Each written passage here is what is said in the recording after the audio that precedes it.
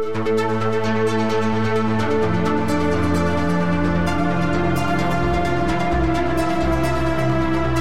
and welcome to the Sensibly Speaking podcast. This is Chris Shelton, your host. Thank you very much for inviting me into your home again this week. I'm happy to be here. And this week, we are going to dive into Scientology in the United Kingdom. And this is a actual deep well. There is a apparently tremendous amount of information available about Scientology finances and money flows and information there. And the UK has been sort of, I'll say it, it's gotten second shrift, it's gotten short shrift in the ex-Scientology world. And actually pretty much everywhere outside the US kind of has in a way. And the UK has been probably the area we've concentrated on or exposed or talked about, maybe second to the US, but not enough. And so this week, I welcome back Apostate Alex. Hey, Alex, welcome back to my Chris. show. Thanks for having me back. It's good to be here. Yeah, I'm happy to have you back. So you've been kind of not so busy on the YouTube front because you've been doing a lot of behind the scenes work lately with numbers and calculators. And I imagine you up, late at night with little pencils writing all these notes and everything. What's been happening in your world? Yeah, I've definitely been a busy boy. In London right now, the sun is setting, and hopefully that means the sun is setting on Scientology. There's so much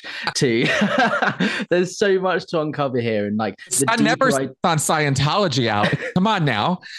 The deeper I delve into this, the more I uncover, and the deeper the well goes, like you say. And it's just been a whirlwind of information that I'm learning about their operations here. So I started several months ago looking into this and kind of trying to find my feet and figure out what's going on, how they operate. I knew some stuff from when I was in Scientology. But then I started thinking, well, look, hold on, maybe I need to look into this deeper. And Jeffrey Augustine has Scientology Money Project blog, which looks at the kind of business operations and finances of Scientology in the US. But there isn't too much content on there about the UK. There's not really anyone doing it. So I thought, well, maybe this is an opportunity to start looking into that. And so I launched the website Scientologybusiness.com, which is kind of the UK, Europe version of Scientology Money Project. We're looking at their business operations, how they're set up here and operate through different tax loopholes, the key people involved and their recent financial filings and that sort of thing. And yeah, it's been fascinating. And there's more to come. Like every day I sit down and think I'm going to write this article, or I look at an accounts and I'm like, okay, this is what this means. I then see like a tiny little comment that leads me into a whole nother kettle of fish that is then opened. And yeah, it's mad. There's so much stuff available that just hasn't been looked at. Wow. And that really highlights a big difference between you guys and us. Two nations, you divided by a common language. I think that's what John Atack likes to throw down sometimes. Yes. Yeah. But also divided by the fact that in the UK, Scientology is not an acknowledged religion. It does not have religious status the same way. They can do marriages, I understand, but they're not full-blown tax exemption kind of religion. Is that right? Kind of. It's, excuse me. It's a really interesting topic that in and of itself. So Scientology are not a tax exempt charity in the United Kingdom, but they do have some level of religious recognition. Similar to in the US, there's not like a religion recognizing authority part of the government. It's all through different rulings and, decisions made by different government departments. It's similar here in the UK.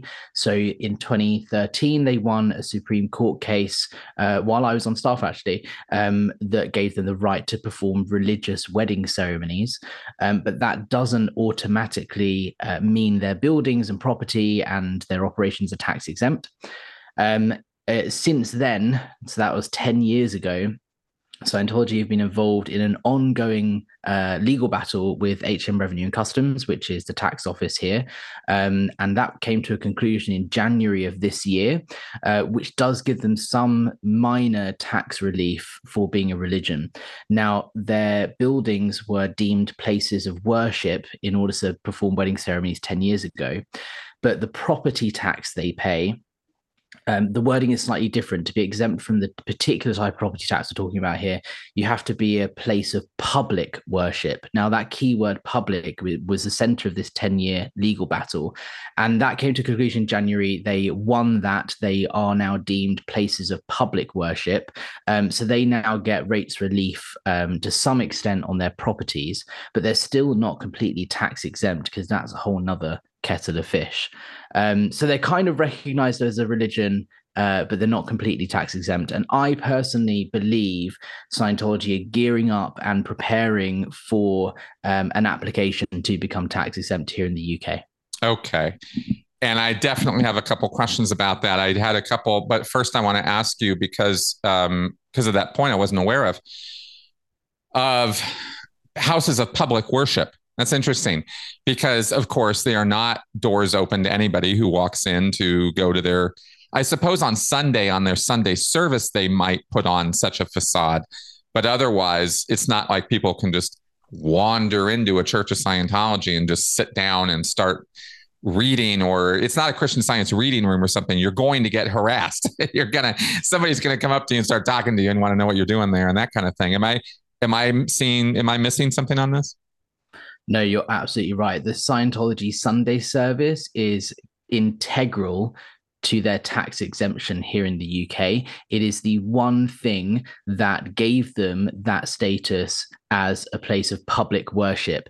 Now, part of the battle, the legal battle that went on, the government did many inspections, and they went unannounced and announced. They did visits to the church in London and at St. Hill to see whether it was genuinely open to the public, because essentially Scientology need to prove that they have religious worship ceremonies going on in their buildings, and anybody, whoever you are, can go and take part in that service. Now, the only thing in Scientology that is true for is Sunday service.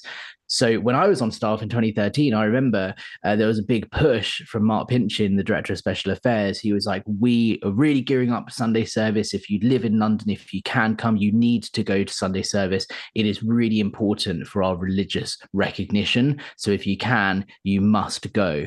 That's the message that came through to us on staff. And we now see why that was pushed so hard, because that's the only thing that they do that is open to the public. Now, when the inspectors did their unannounced visit to the Scientology building, the report actually is quite funny. It makes it really clear, essentially, on our visits to the London church to attend Sunday services and so on, there wasn't anyone there. It was empty, but we had no issues going and attending. I think the exact words were the buildings were underused and underutilized, and they said, considering for the time of day, the buildings were basically empty. But the point isn't whether people go. The point in tax law is whether people can go.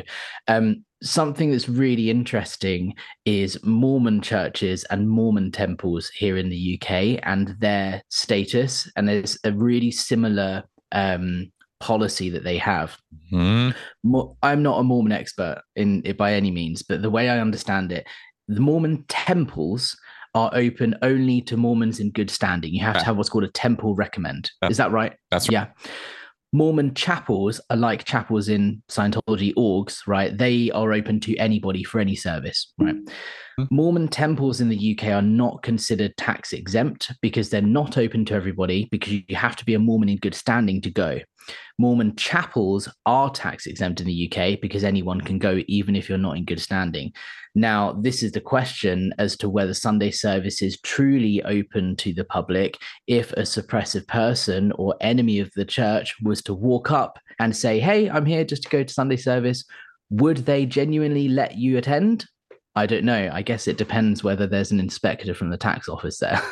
That's a really good point. I was just thinking to myself, it might be quite interesting if you or other, people who might be recognizable as SPs were to contact the inspector office and say, hey, I think I might have something to show you. Well, Chris, you mentioned at the start here, I've been doing a lot of work behind the scenes.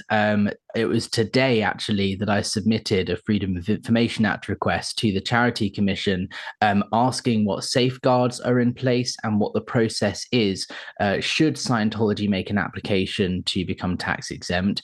How do the Charity Commission go about finding out whether what they say is true and determining whether their services are genuinely open to the public? So we'll have to wait and see. It's probably going to be a month before I hear back, but I have asked the question. I'm curious about something because it sounds to me like from what we've been discussing here is that it's not a public benefits test, it's a public attendance test. And I'm curious, when do the public benefits come into this? How does that work in the UK? I've had commenters tell me that it's a joke, it's a total farce. But if that's true, why hasn't Scientology just farced their way through it? So what is this public benefits test that is so famous in the UK for religion? Sure. So the two things we talked about so far are the weddings and whether they genuinely perform ceremonies that could be considered religious. Now, in that court case in 2013, the definition of religion was changed in British law. That is the impact Scientology has had, because previously religion was determined as a belief in a supreme being and a single deity. And Scientology overturned that, and it was ruled through the Supreme Court, changed the definition so Scientology could benefit from that. The second legal battle we talked about over the last 10 years, which was the taxing, whether it's a place of public worship. Again, that's relief on some of the property tax they pay, but it doesn't give them full tax exemption. Now, tax exemption in the UK is offered through the Charity Commission. Now, being a religious entity does not automatically give you charity status in the UK. In the UK, you have to prove that you are operating, you have a public benefit. One of the benefits could be the purpose of our organization is to advance religion. That is a suitable and completely fine charitable purpose, but you have to prove that you are genuinely benefiting the public. Now, benefiting the public could be seen as, well, we're offering public services where people can come and worship. Right? That in itself is a public benefit because it allows people to connect with spirituality and whatever that's deemed a public benefit. But in 1999, Scientology applied for charity status and they were rejected here in the UK. And the reason they were rejected is because they couldn't prove that they existed for the public benefit. It was ruled that Scientology benefits its own members, not the general public. And the personal nature of auditing and training means it benefits the individual and not the greater public. And therefore, it was denied charity status. So if we're looking at what's happened now, they've got government recognition that they are open to the public and they have public worship, ceremonies of public worship going on, and they can perform wedding ceremonies. This sets the stage for them to present a new case to the Charity Commission going, look, we are for the public benefit. We have worship services that are open to anybody. So I personally believe this is them setting the stage. And we're coming towards the sort of peak, if you like, of a 20-year program, if not more, that Scientology have been working on to try and get tax exemption here in the UK. Right. I know they're desperate for it, and I know that, and I know they need it. But I'm a little baffled because like all this time, all they needed to do was Sunday service. I mean, that alone is enough for them to be of public benefit, that they have people who can walk in and do a Sunday service.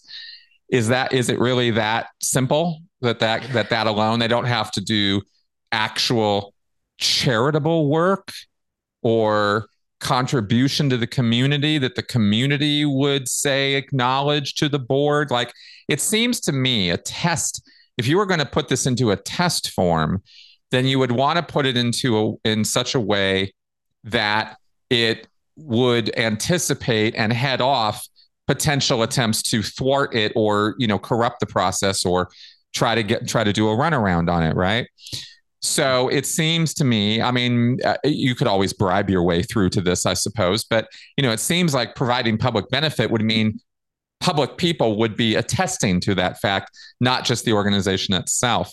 Is that any part of this process? I think what you have to consider is that Scientology love looking at the nitty gritty of laws and finding any little loophole they possibly can. Uh, Now, it's very clear on the Charity Commission website what is and isn't considered a charitable activity. You know, if you're going out into the community and you're helping people, you know, with homelessness or a food shelter, those sorts of things are really clearly defined charitable activities that would grant you tax exempt status. Religion is not so clearly defined in charity law because it's one of those subjects that no one really wants to get into because it's a subject for theologians rather than lawyers, and no one can really determine what is and isn't a genuine religion because no one wants to offend everybody because we're all so polite here in the UK. So it's one of those looser things where it just kind of says advancing religion can be considered a charitable activity, but what that and worship can be considered a public benefit because, you know, people want to connect with the infinite. Well, great, you can come and worship, well, therefore it's a public benefit. So it's a gray area, and I think that's why Scientology are going for it in this way, because they love going to those little loopholes where anything they can twist or change or challenge in the courts, you know, it's going to be interesting. Sunday service is integral. I'm sure they will throw evidence in the case about their Truth About Drugs campaign and how they've donated thousands of dollars to the local City of London police, and probably mention Narconon, the drug rehabilitation centre in Sussex. right. You know, it's not going to be a simple tick box format. They've been working on this case for over 20 years. They're playing the long game, and I think it's coming to an end soon. Coming to a head here. Well, what do you have? And I understand you did that request to the government to find out, you know, okay, well, what's the process? Are you aware right now of anything that can, should, would be done? Are there commissions? You know, will the Charity Commission accept petitions to speak to them, or, you know, can you go talk to them about this particular topic as a former Scientologist? Say, hey, look, I have some concerns. I'd like to make them known. Is there, can that kind of activity be done as a mail campaign? Can people send emails? Would it help if people did it from America? What kind of help could you actually use in regards to pushing back on this? That's a great question. I think this all started, this is how long I've been working on this. My first FOI request was in March, right? I submitted a request to the Charity Commission in March asking, has Scientology had any communication with the Charity Commission whatsoever since it was rejected tax exemption in 1999? Have they attempted to appeal it? Have they tried to apply again? And the answer I got was no. They have had no communication whatsoever with Scientology since 1999. Wow. All of this work that's been ongoing has been behind the scenes. It's been in lawsuits. It's been in tax cases that is kind of doing the groundwork to prepare them to then apply to the Charity Commission. In the FOI request I submitted today, one of the questions I asked was, since March, have they had any communication with you? And I'm going to regularly request information through FOI and update everybody so that as soon as they make an application, you know, hopefully we know about it. At this point in time, writing to the Charity Commission, I don't personally think is going to have any benefit because, as far as I am aware, they haven't applied again. They haven't appealed the decision.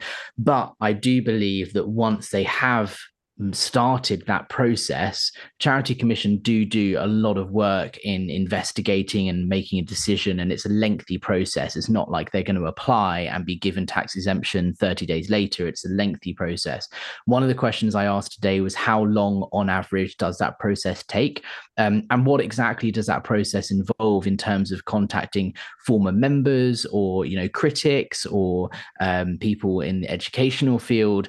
So hopefully I have some answers on that soon. My feeling is once they apply for tax exemption or once they apply to appeal the decision, then perhaps a campaign might be necessary to inform the Charity Commission that there is this community of us that would not be welcome at a Church of Scientology, and that it would be important for them to know about that. But I don't think it's needed just yet. So please, if you're watching, listening to this, don't start sending the Charity Commission letters. It probably won't help. But the moment they do apply, I will, of course, update everyone, and hopefully I'll have a plan in place then as to what people can do. Excellent. Would that plan or would your updates on this be put up on that new website you put up, or how would that be a way that maybe they should follow or subscribe or something to make sure they? Thank you. Thank you for plugging my site, Chris. Yes, Scientologybusiness.com. How they didn't have that domain name, I don't know. But yeah, Scientologybusiness.com is my new blog website where I'm uploading updates regularly and, uploading all the financial documents and so on, and going through all of those. And you can follow me on Twitter and YouTube and so on, Apostate Alex as well. But yeah, I'm sure I'll come on your channel again at some point when that does happen, and we'll have a bunch more to talk about when that happens. You bet we will. You bet. Good. So no call to action yet, but get ready. Because when it happens, it's going to need to happen. And anybody, and literally, I do mean anybody who's listening to this right now, seriously, like, we are going to need your help when the time comes, because every voice counts when it comes to pushing back in these government body, commission, paneled, congressional, whatever, when it comes to these kind of things, that's where volume of response really matters and can truly make a difference. I've seen it happen. Okay, so do you have any other updates regarding the Scientology finance situation in the UK for us? I was just about to make that link there, actually, as to why this is such an important thing when it comes to charity status, because at the moment, Scientology operate through an Australian, in the UK, they operate through an Australian registered charity called the Church of Scientology Religious Education College Incorporated, which is abbreviated to COSRECI, right? When I worked for the church, my legal employer was COSRECI. I got pay slips, I paid tax through COSRECI and so on. They are registered in Australia as a tax-exempt charity there, but they operate solely in the UK. Now, why they're doing this, I don't know. It's a questionable activity and there's something to do with money being moved around here. But they are recognized as a charity in Australia. They're not here. Okay, yes. hang on. I got to clarify something all of a sudden, because I thought I understood this and now I'm suddenly wondering if I do. COSRECI is an Australia-based charity organization that is recognized in Australia as a tax-exempt charitable organization. Yes. And that organization has a PO box or something? I mean, there's not like there's some office building in Australia somewhere in Perth where people go to work and they're working for COSRECI, right? COSRECI's registered address is the Adelaide Scientology org building. If you look it up on Google Maps, there is a history. It used to be some random address that was not even linked to Scientology. That was pulled up by Jeffrey Augustine on his blog, Scientology Money Project, and the address was changed. It is now the Adelaide org. However, it's very clear in the founding documents and on the registration with the Australian Charities and Non-Profits Commission that COSRECI operates solely in the United Kingdom. So they don't have an Australian representative or an Australian employee. It only operates here in the UK. It's an overseas entity, but it is registered in Australia. Would they say, if asked or demanded, do you imagine, I this is all suppositional, I suppose, that the DSA Adelaide would be the one running it or something, given that address? That's the first thing I thought. Or no, the address is the Adelaide building, but all of the contact info is Peter Hodkin, who is the lawyer here in the UK that represents Scientology. Oh, okay. That's really weird. It is very strange. And I'm not quite sure why they've done it like that.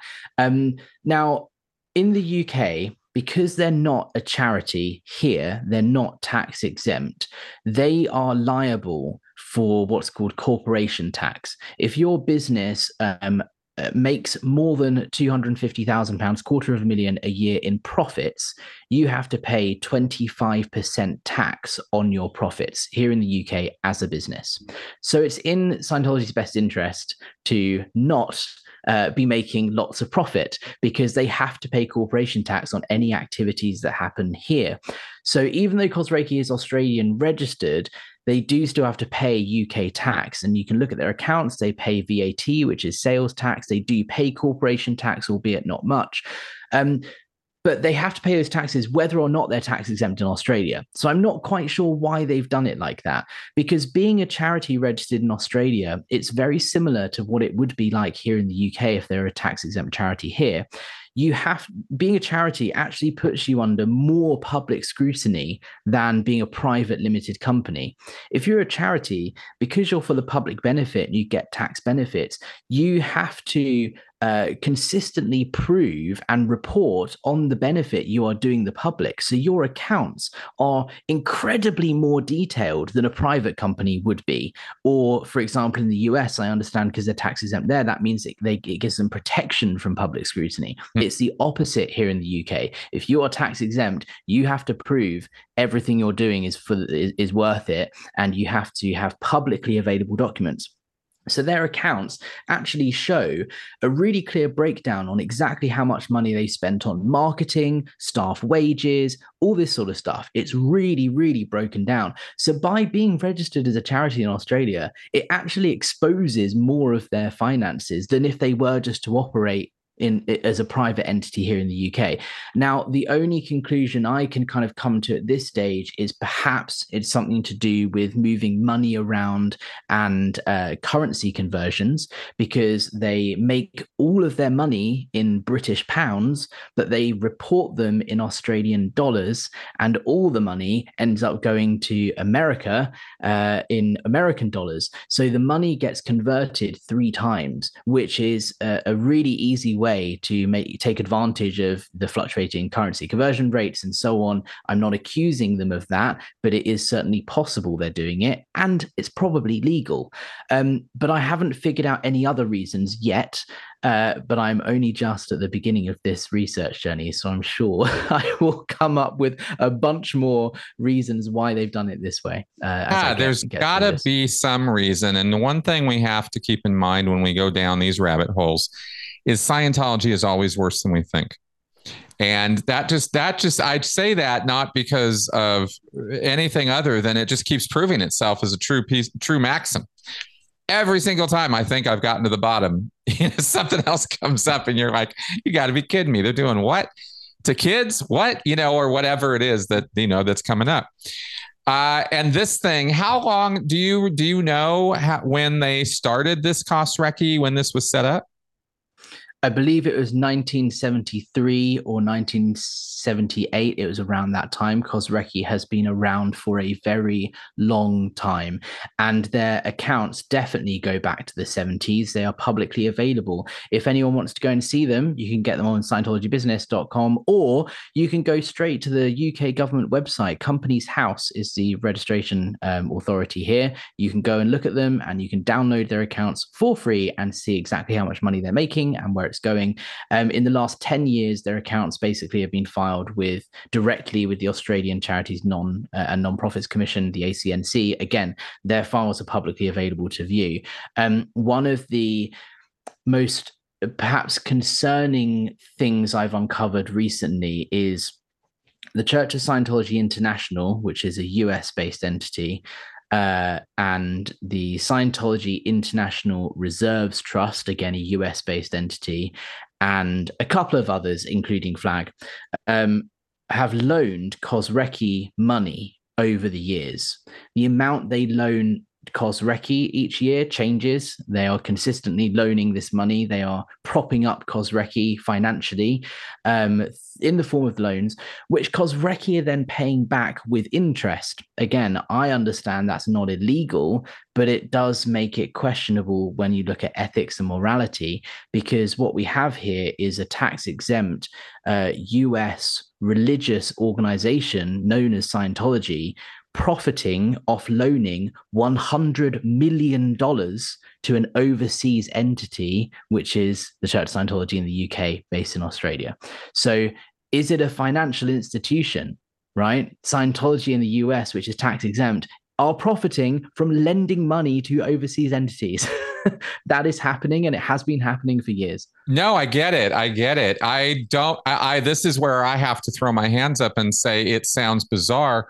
And yet it also sounds like subunit to subunit. Because if you house all this under this umbrella concept of the Church of Scientology worldwide, right, then you have, one organization in this, network loaning or sending money to, transferring funds to another sub-organization, which are incorporated in different countries under different laws, under different bylaws, and yet purpose-wise, these are two entities whose sole function is to support and, finance the Church of Scientology's operations in the world. So I wonder if that setup is something that happens in other companies or something. This is where my lack of business acumen really comes through. But it is, you're completely right. I know for a fact, Scientology invests money in stocks and stuff too, and makes money on that, as does, I'm positive, the Mormon Church. And I don't think that's right at all. I just don't. I don't think charitable organizations should be doing that. But on the other hand, you could see arguments for it. If it's, using their money to make some money so they can do more charitable works, then isn't that a good thing? And it's like, oh my God. So it could go around, the wheel goes round and round. I wonder about these relationships though, because it's bizarre. Because does that mean, if I understand what you've been saying so far correctly, and that's, clarify this for me, you were getting paid by Kosrecki, not by Church of Scientology of London Incorporated? Correct. Kosrecki is the sole organization through which all UK Scientology operations occur. So that's St. Hill, London, Birmingham, all of the smaller orgs, Manchester, Sunderland, Bournemouth and Paul used to be separate, but they all operate under this one company. Kosrecki is their entire UK operation. There are a number of shell companies that have been set up, and this is one of the reasons I think they're preparing to apply for tax exemption, because when they applied in 1999 for charity status, they did so through another entity which was registered in 1993, I believe, or 1996, called Church of Scientology (brackets England and Wales Limited). That was set up in the 90s. They applied for charity status through that organization. They were denied. And that company has stayed active officially as a piece of paper. But their accounts last year showed they have total assets of £20. Like it's not anything. It's not trading. It's not got any money in it. But I believe that when they do their next charity exemption request, tax exemption request, it will be again through that organization. So Church of Scientology England and Wales will become the UK operating arm, not Kosrecki. I believe that they will then dissolve Kosrecki because they don't need to operate through Australia anymore because they have the UK tax exemption. And the reason that it's important we start looking at this now is because what happens to this $100 million debt, right? Scientology, it will work in their favor to look like they're not making profits in the UK because they have to pay corporation tax at the moment. So it's very convenient if they suddenly have a massive loan to pay back, because then they can increase their expenditures and therefore on paper make less profit. Again, it's not legal. That sort of thing happens all the time with Google, Amazon, Facebook, and they all operate in Luxembourg and Ireland and these tax havens. Something like that is probably going on here. It's not illegal, but it's questionably moral. But essentially, what happens to that debt? Because that debt obviously will be taxed somewhere. It is taxable, somewhere along the line. It's not clear where that money's come from, where eventually it's going back to.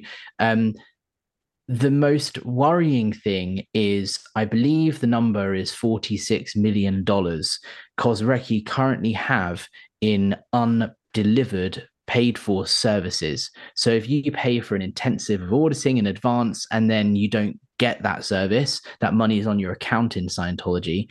The number is like $66 million Australian. I think the conversion is like 46 US. It's about 34 million pounds, something like that. You can check it. But that money is on account in undelivered services.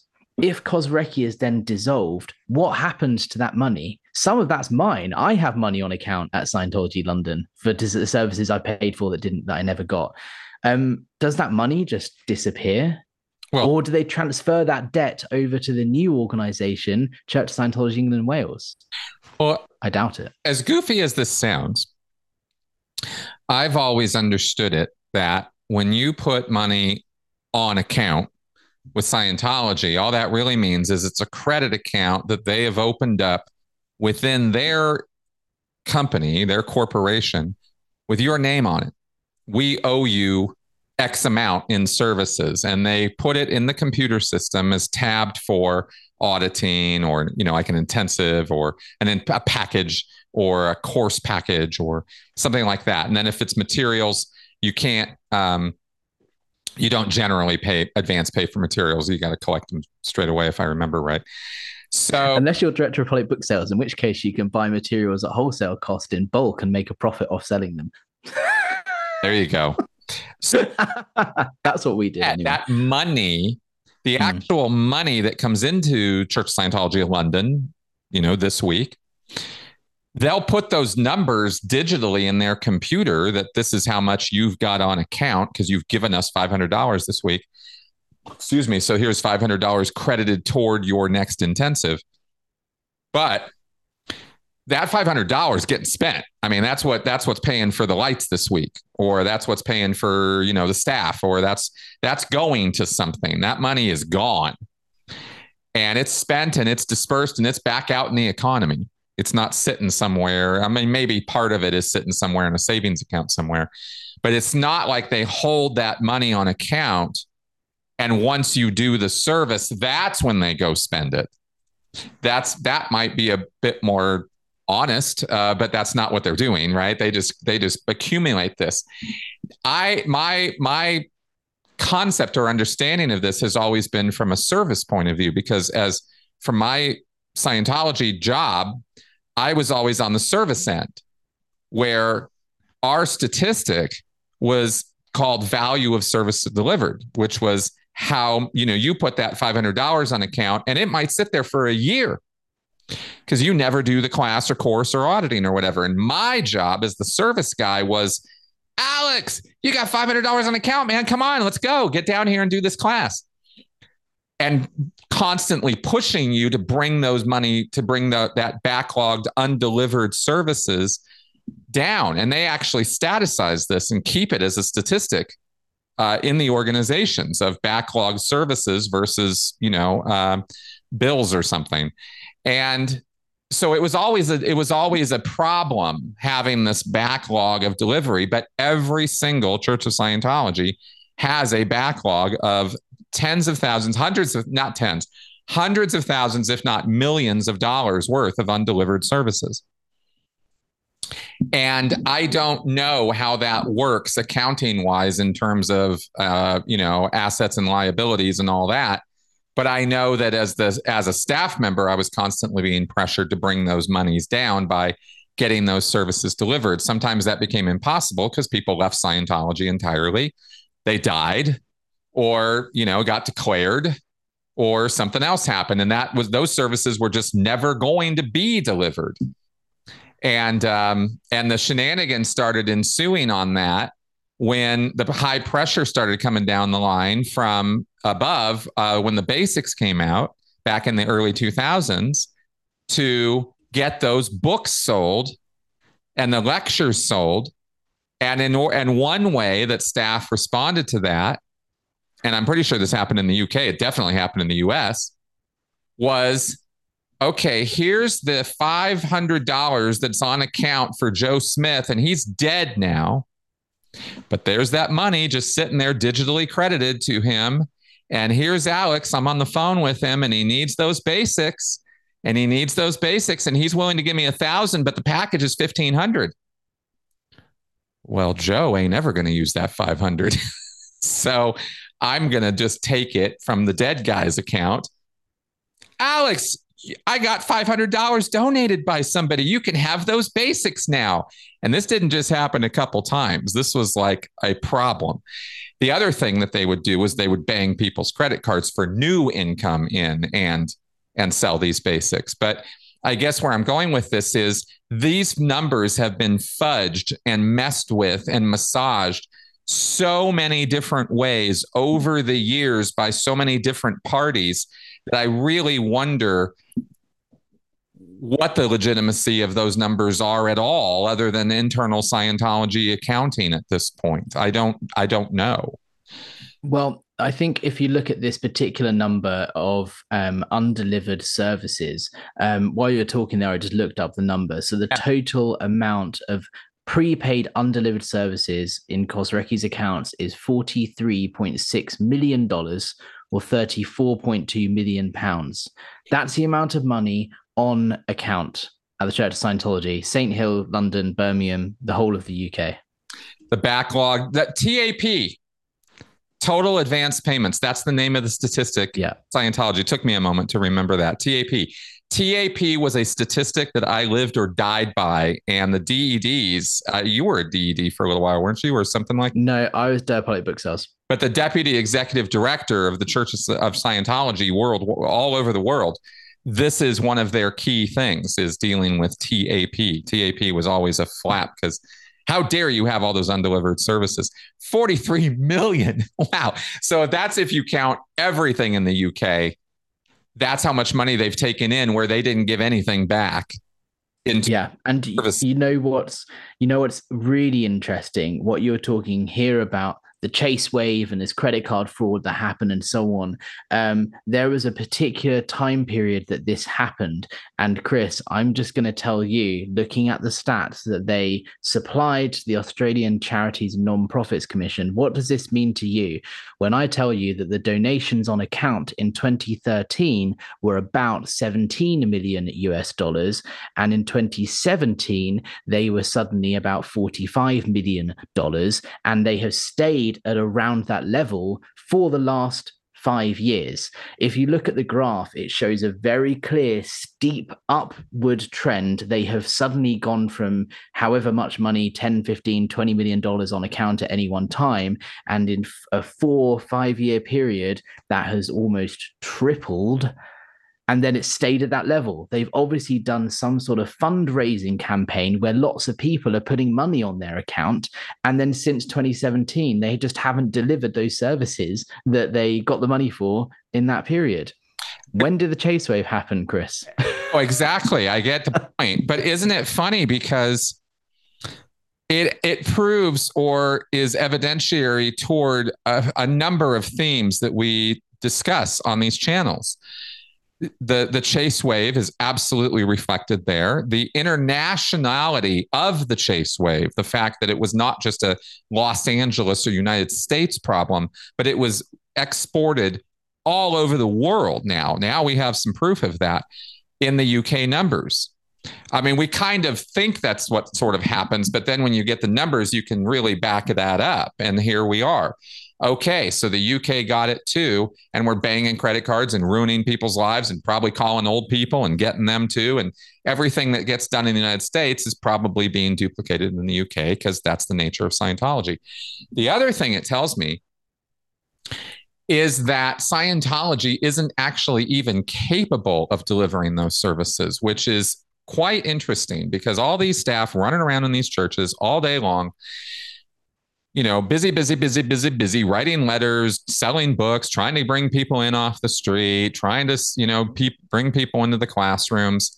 And they apparently have such a surplus of, that's supposed to reflect demand for services.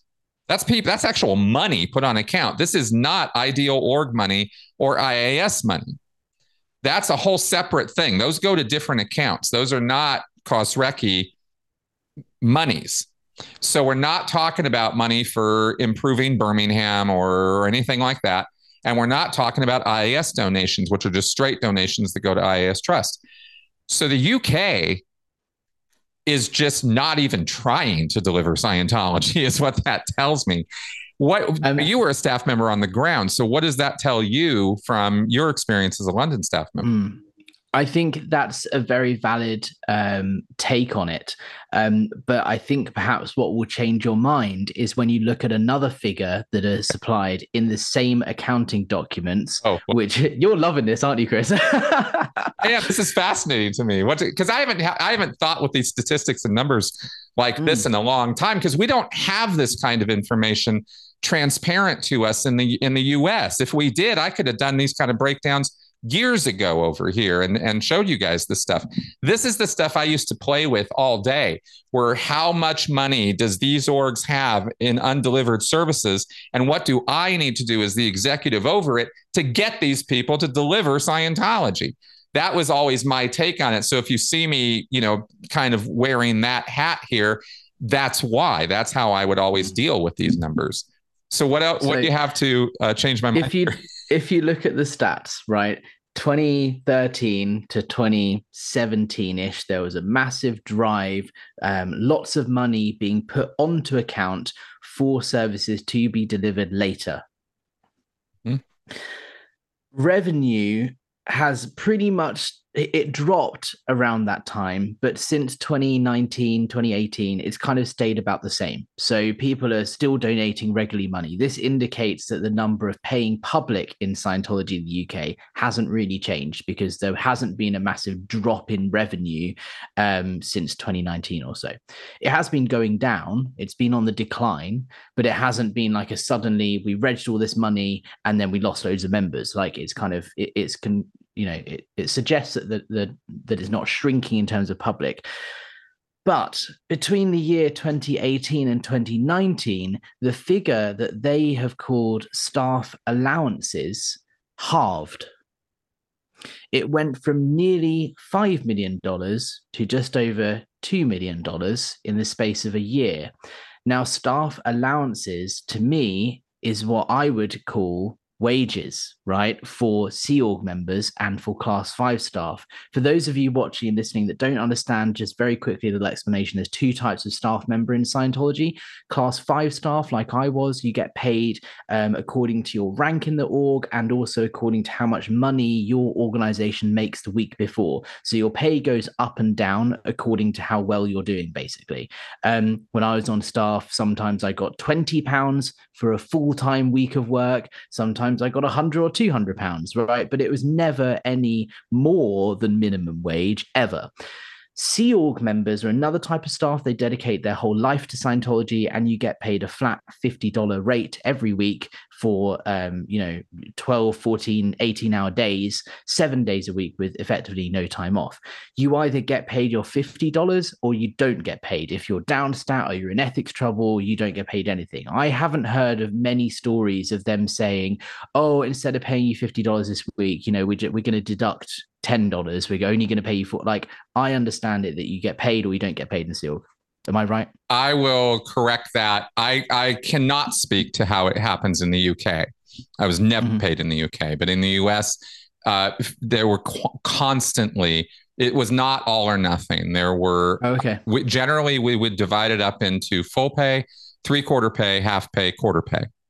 And you could have those breakdowns of it. An RPFer is automatic quarter pay. Oh, okay. All right. Your full pay, right, is quarter pay. There were many, many, many weeks in the Sea Org where it was half pay. And that's $20, right? That's $22. That's, because they would take about, the full pay was 50, but then there was, in America, there was the Social Security, and so it was about 45, 60 or something like that. That was absolute minute max what you were going to get. So sometimes, breakdowns of that. Okay. Not a super important point, but I just thought I'd clarify. No, that is important, because that makes me rethink what I was going to say. Oh, but it's well, not rethink, but it's something that's important to note. Essentially, the point I was going to make is all this money was regged and has been put on account.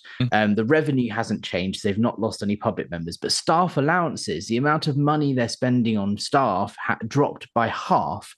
I believe that means they've lost half of their staff members, especially, I was going to say mostly because of the drop in wages. That would indicate that, because they wouldn't just cut half of the pay of all of the staff for no reason when the revenue hasn't changed or whatever. I think the main point, though, is because the revenue hasn't changed, that indicates that they are still making money. They've still got public, but the money on account hasn't decreased. They are not delivering those services, like you said. And I believe they're not delivering those services because half of the staff left. And the year that those staff left was 2018 to 2019, which is exactly when Leah Remini and the Aftermath show was on the TVs here in the UK. I think it is a direct impact of Leah Remini's work and your work and everyone's work on that show that led to half the staff leaving in the UK, and therefore the wages dropping and there not being enough staff to deliver the services that people have paid for in advance. Interesting. Let me ask you, or throw another possibility into the mix. Sure. I'm thinking, and of course I want it to be true, that a bunch of staff, saw that stuff or were affected by that and were like, okay, screw this, I'm out. And very well, and I'm not at all going to debate you that didn't happen. I don't know. Another thing that occurs to me though, and tell me if the numbers would support this, bonus systems changing. One of the things that drives staff to produce income is bonuses. It's one of the very, very, very few things that you actually can get in Scientology as a staff member, but it depends on when you're there. In other words, some years are better than other years. The bonus system changes all the time. And it comes from the top. We don't know why the bonus system would change. It just would. There was a period of time in the 80s and 90s when staff and field staff members, public, who would do regging for the orgs and bring people in and that kind of thing, could actually make a living doing that. There was a guy driving a Ferrari in PAC because he was bringing so many people in and getting 10%, 15% commissions on the services those public were doing. And these were professional field staff members. There was a handful of them, and they were seriously rich people. And they had Rolodexes of people that they were keeping tabs on and getting commissions from. That was then. This is now. And now it was in the 90s that was cut off, that was changed. And the FSM bonuses started being messed with. And then the reg bonuses started being messed with because registrars, Sea Org registrars and staff registrars were making money, real money, like livable wage type of money with the bonuses. When I became a staff member as a registrar, a Sea Org member in AOLA, 2003-ish, 4-ish, somewhere in there, I was making bonuses that were affording me I could finally get a bank account open up as a Sea Org member. And I actually had a couple hundred in the bank because I was selling books and materials and getting commissions and stuff for it. My point is that the bonus systems change all the time, and they've gradually gotten worse and worse. They changed it to a point where individual registrar salespeople weren't getting bonuses. They started distributing the bonuses to the entire crew. Everybody gets it. It's communism, Scientology communism. Everybody gets an equal share of these bonuses. And that really pissed off all the salespeople because they were like, I'm the one doing the work. What the hell? Anyway, I'm going on and on and on about this, but is a change in the bonus system also possible following the disaster of the chase wave and let's stop paying these staff all this money? So bonuses, I believe, again, there's no explanation to these categories in the accounts, right? So there is a lot of guesswork here, but there is something that they list as missionary commission expenses, right? Which I believe is the FSM bonuses, and that's money that they are paying as a commission on people doing missionary work like FSM. Right. So that's a separate number to what they call staff allowances. They also list staff training and food for staff. Those are all separate numbers in the accounts. So that's why I believe staff allowances is just pay for Sea Org and for Class 5 staff. Okay. Did the staff money what about did the other, if we were going to lose staff, would the other numbers like staff, food, and that sort of thing, those would also go down as well, right? That's a very good question and something that I haven't plotted on a graph yet. Okay. So I'll get back to you on that one. That's the next step. I put an article out recently saying I think that half of the staff left as a result of the Scientology Aftermath show with Leah Remini. The next step is now further dissecting all of those numbers. And this is what I mean. Every time I look at one thing, it then just gives me a bunch more questions. And then I go down a whole nother rabbit hole of like, well, what does this mean? What does this mean? And this is what my life has been like over the last few months of like, I was initially looking at how much money does Scientology make in the UK? And then I look at, well, hold on, why is the US organization loaning $100 million to the UK organization? Why is it registered in Australia? Okay, well, hold on, there was a big drop here in this and that. And then suddenly you end up looking at staff pay and, money. For example, they're spending $500,000 on legal fees every year. They are being paid. Not only are they borrowing money from Church of Scientology International, people like Flag and CSI are actually charging Kozrecki, not a loan, an actual charge for ecclesiastical management services, which is separate to training, for example, with the golden age of admin that's currently going on, where staff members are sent to Flag to go and train in these new policies and delivery of, L. Ron Hubbard policy. Those are being charged separately as charges for training. Ecclesiastical management services, we're talking like $1 million or $2 million, something off the top of my head. Like this, just every little number has so much behind it. And what I'm doing at the moment is working on just getting all of this data into a nice, easy to read spreadsheet because I love a spreadsheet, and then I can make a good graph out of it. You and I, Scientologists love graphs, right? I do. I mean, this is the kind of thing I literally did for many years in Scientology, was taking numbers, putting them on graphs, analyzing what do these numbers tell us? There's a picture that these numbers paint. What is it? Yeah. Right? What exactly. Suppositions can we draw from this, and how certain are we of those suppositions? We used to call this stat analysis in Scientology. Yes. And the good thing is I don't have this like Thursday at 2 deadline looming over my head by which I have to get the stat analysis done. But there is definitely a sense of urgency. As I say, all the evidence is there to support the theory that Scientology are preparing to overturn and appeal their rejection of tax-exempt status in the UK in 1999. And there is a sense of urgency because if they were to apply again, things like this could be the key to preventing a potential tax exemption being granted to them, because yes, they perform public religious worship ceremonies, but if there is evidence of dodgy money dealings or fraud, or them regging people for money and not delivering services, or dodgy loans and tax avoidance, whatever, I'm not accusing them of these things, I'm saying that something like that could be the crux that would prevent them from being tax exempt. So there's a sense of urgency to figure out exactly what is going on here. So if I may put a plea out to any of your listeners or watchers, if you are yourself or someone who is an accountant or a lawyer that's familiar with tax law or fraud or money, corporation type legal matters, particularly in the United Kingdom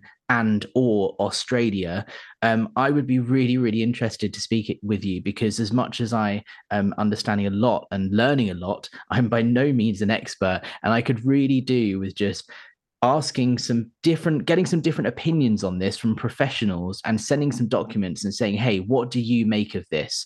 It would be really helpful to help me form a better understanding and build a picture as to whether or not something dodgy or illegal is going on here. So if you are, or someone that may be able to help, it has to specifically be UK and Australia. That's the two territories we're looking at here with their operations. So please get in touch. My email is hello@apostatealex.com, or you can reach out to Chris, and I'm sure would happily pass on the message. But it's just such a treasure trove of information, and Scientology like to play right up to the line of what is legal and what is not.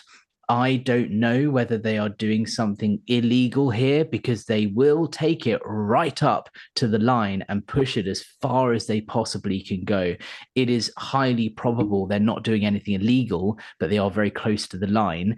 And as a result, it's about the bigger picture we can paint. And if we can show that they are not letting suppressive people into their chapels for Sunday service, therefore they're not open to the public, therefore they can't get tax exemption.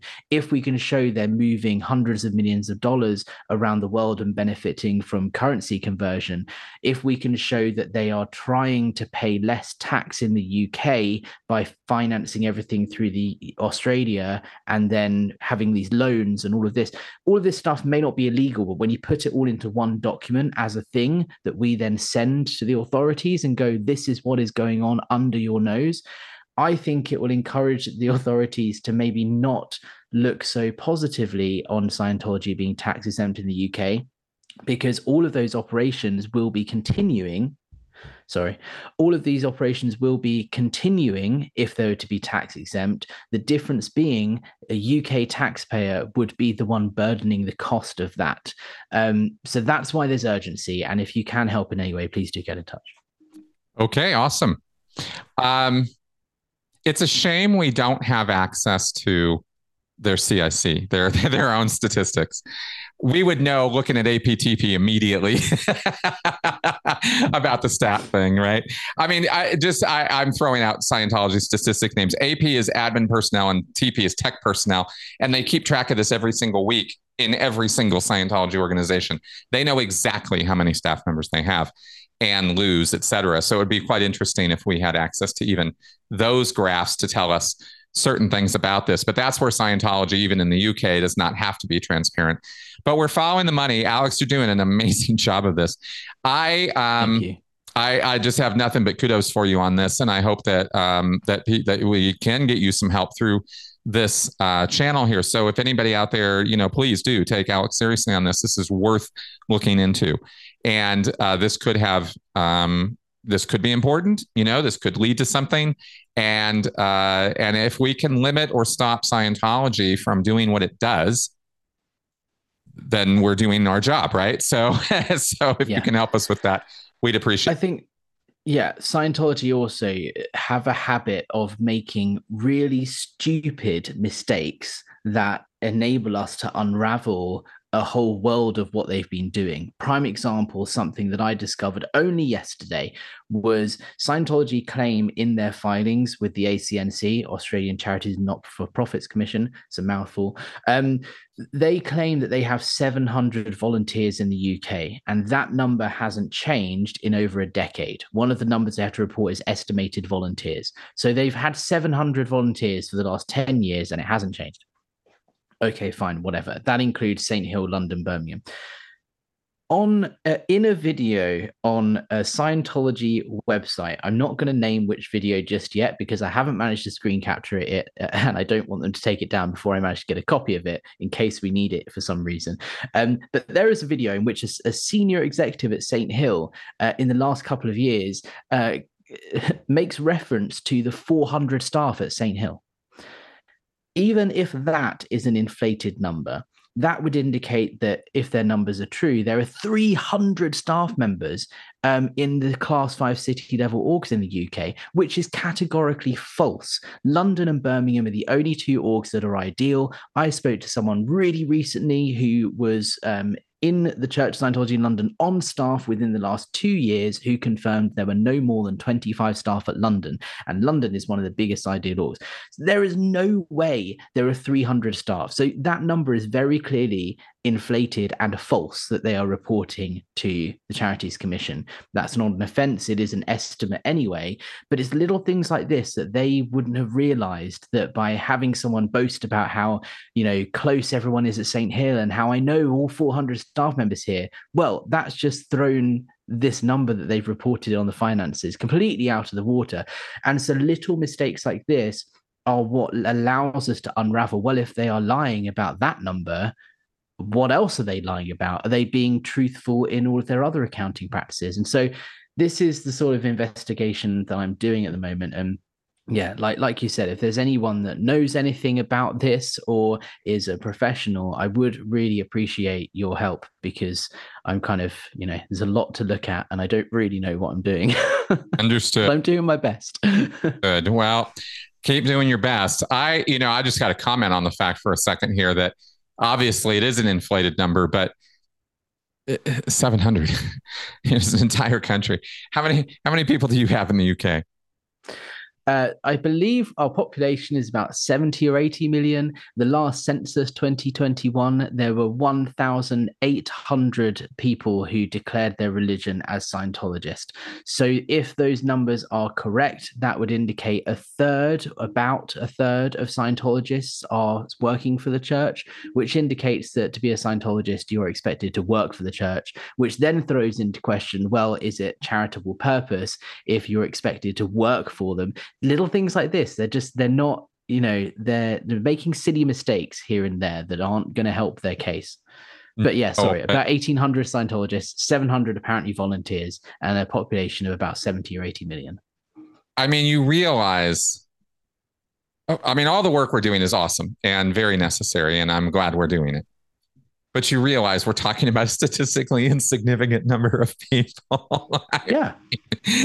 We're talking about a statistically insignificant number of people, but we're talking about a statistically very large number of dollars, right? We're talking about a lot of money, not people, but money. And that's why this is something everybody should be concerned about, because yeah, there are only 1,800 Scientologists here in the UK, but there's $100 million of loans from this organization between them and the US, and there's $40 million of paid for but undelivered services. Not many people, a lot of money. And who is the one that burdens that?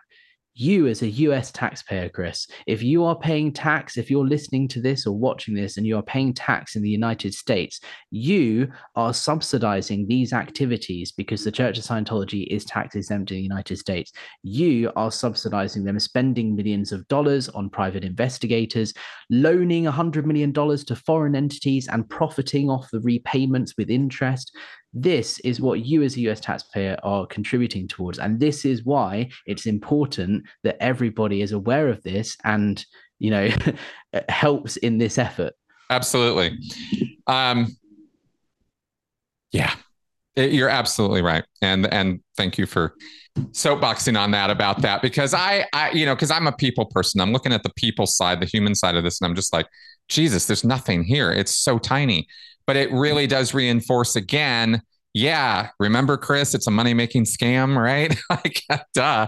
And that's clearly effectively what it is. I mean, these numbers are outrageous for the number of people that we're talking about who are involved in this. These numbers are outrageous for the number of people we're talking about. They don't make any sense.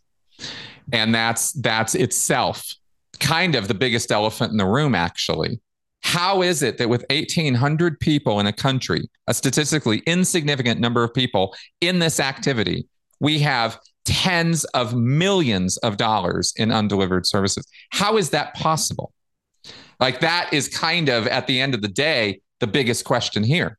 How is that even possible? Because we're not getting money out of a bunch of billionaires. That's not who Scientologists are. Not most of them. So there are so many questions that this information, that this data begs. And I hope that some of y'all out there will help Alex figure this out. On a separate note, maybe for a future direction, but I'm just going to tease, because I don't do this very often, but you and I do have a whole nother topic to discuss, which is London Church of Scientology social media campaign. And Charlie, am I saying this right?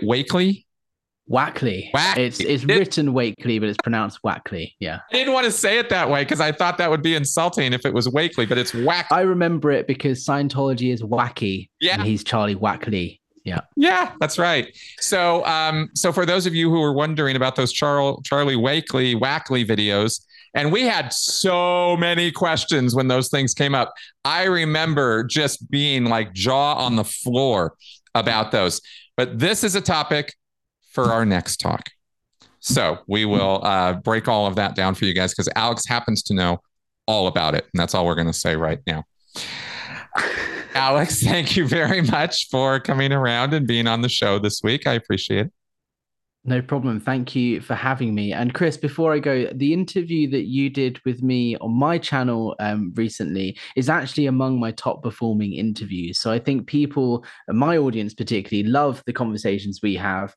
So let's definitely do more of them. And I love speaking with you about this stuff. And it's really nice to be able to consider you a friend and not just a fellow creator. And thank you for having me on. I think we're all helping each other. We're a community, and the more people we have talking about this, the better the situation is. So thanks for having me, and let's do more of this soon. You bet, man. You bet. Absolutely. It's been my pleasure. Folks out there, let me give you some reminders. Okay. You're listening to my podcast. So keep going all the way through to the end where I get to remind you. Support the channel, support Alex's channel, subscribe to both of us. Okay, that's what this is all about. Kind of, it's really all about fighting Scientology, but there are sub products, as we would say in Scientology. And remember, I am available for consultation. That is a service I offer. And if you have something where you are involved in a coercive situation, you have a friend or family member who's involved in a cult or coercive situation, or they have gotten out and they don't know what to do, or you don't know what to do to help them, I'm here. Contact me. Pretty cheap hourly rate, pretty good.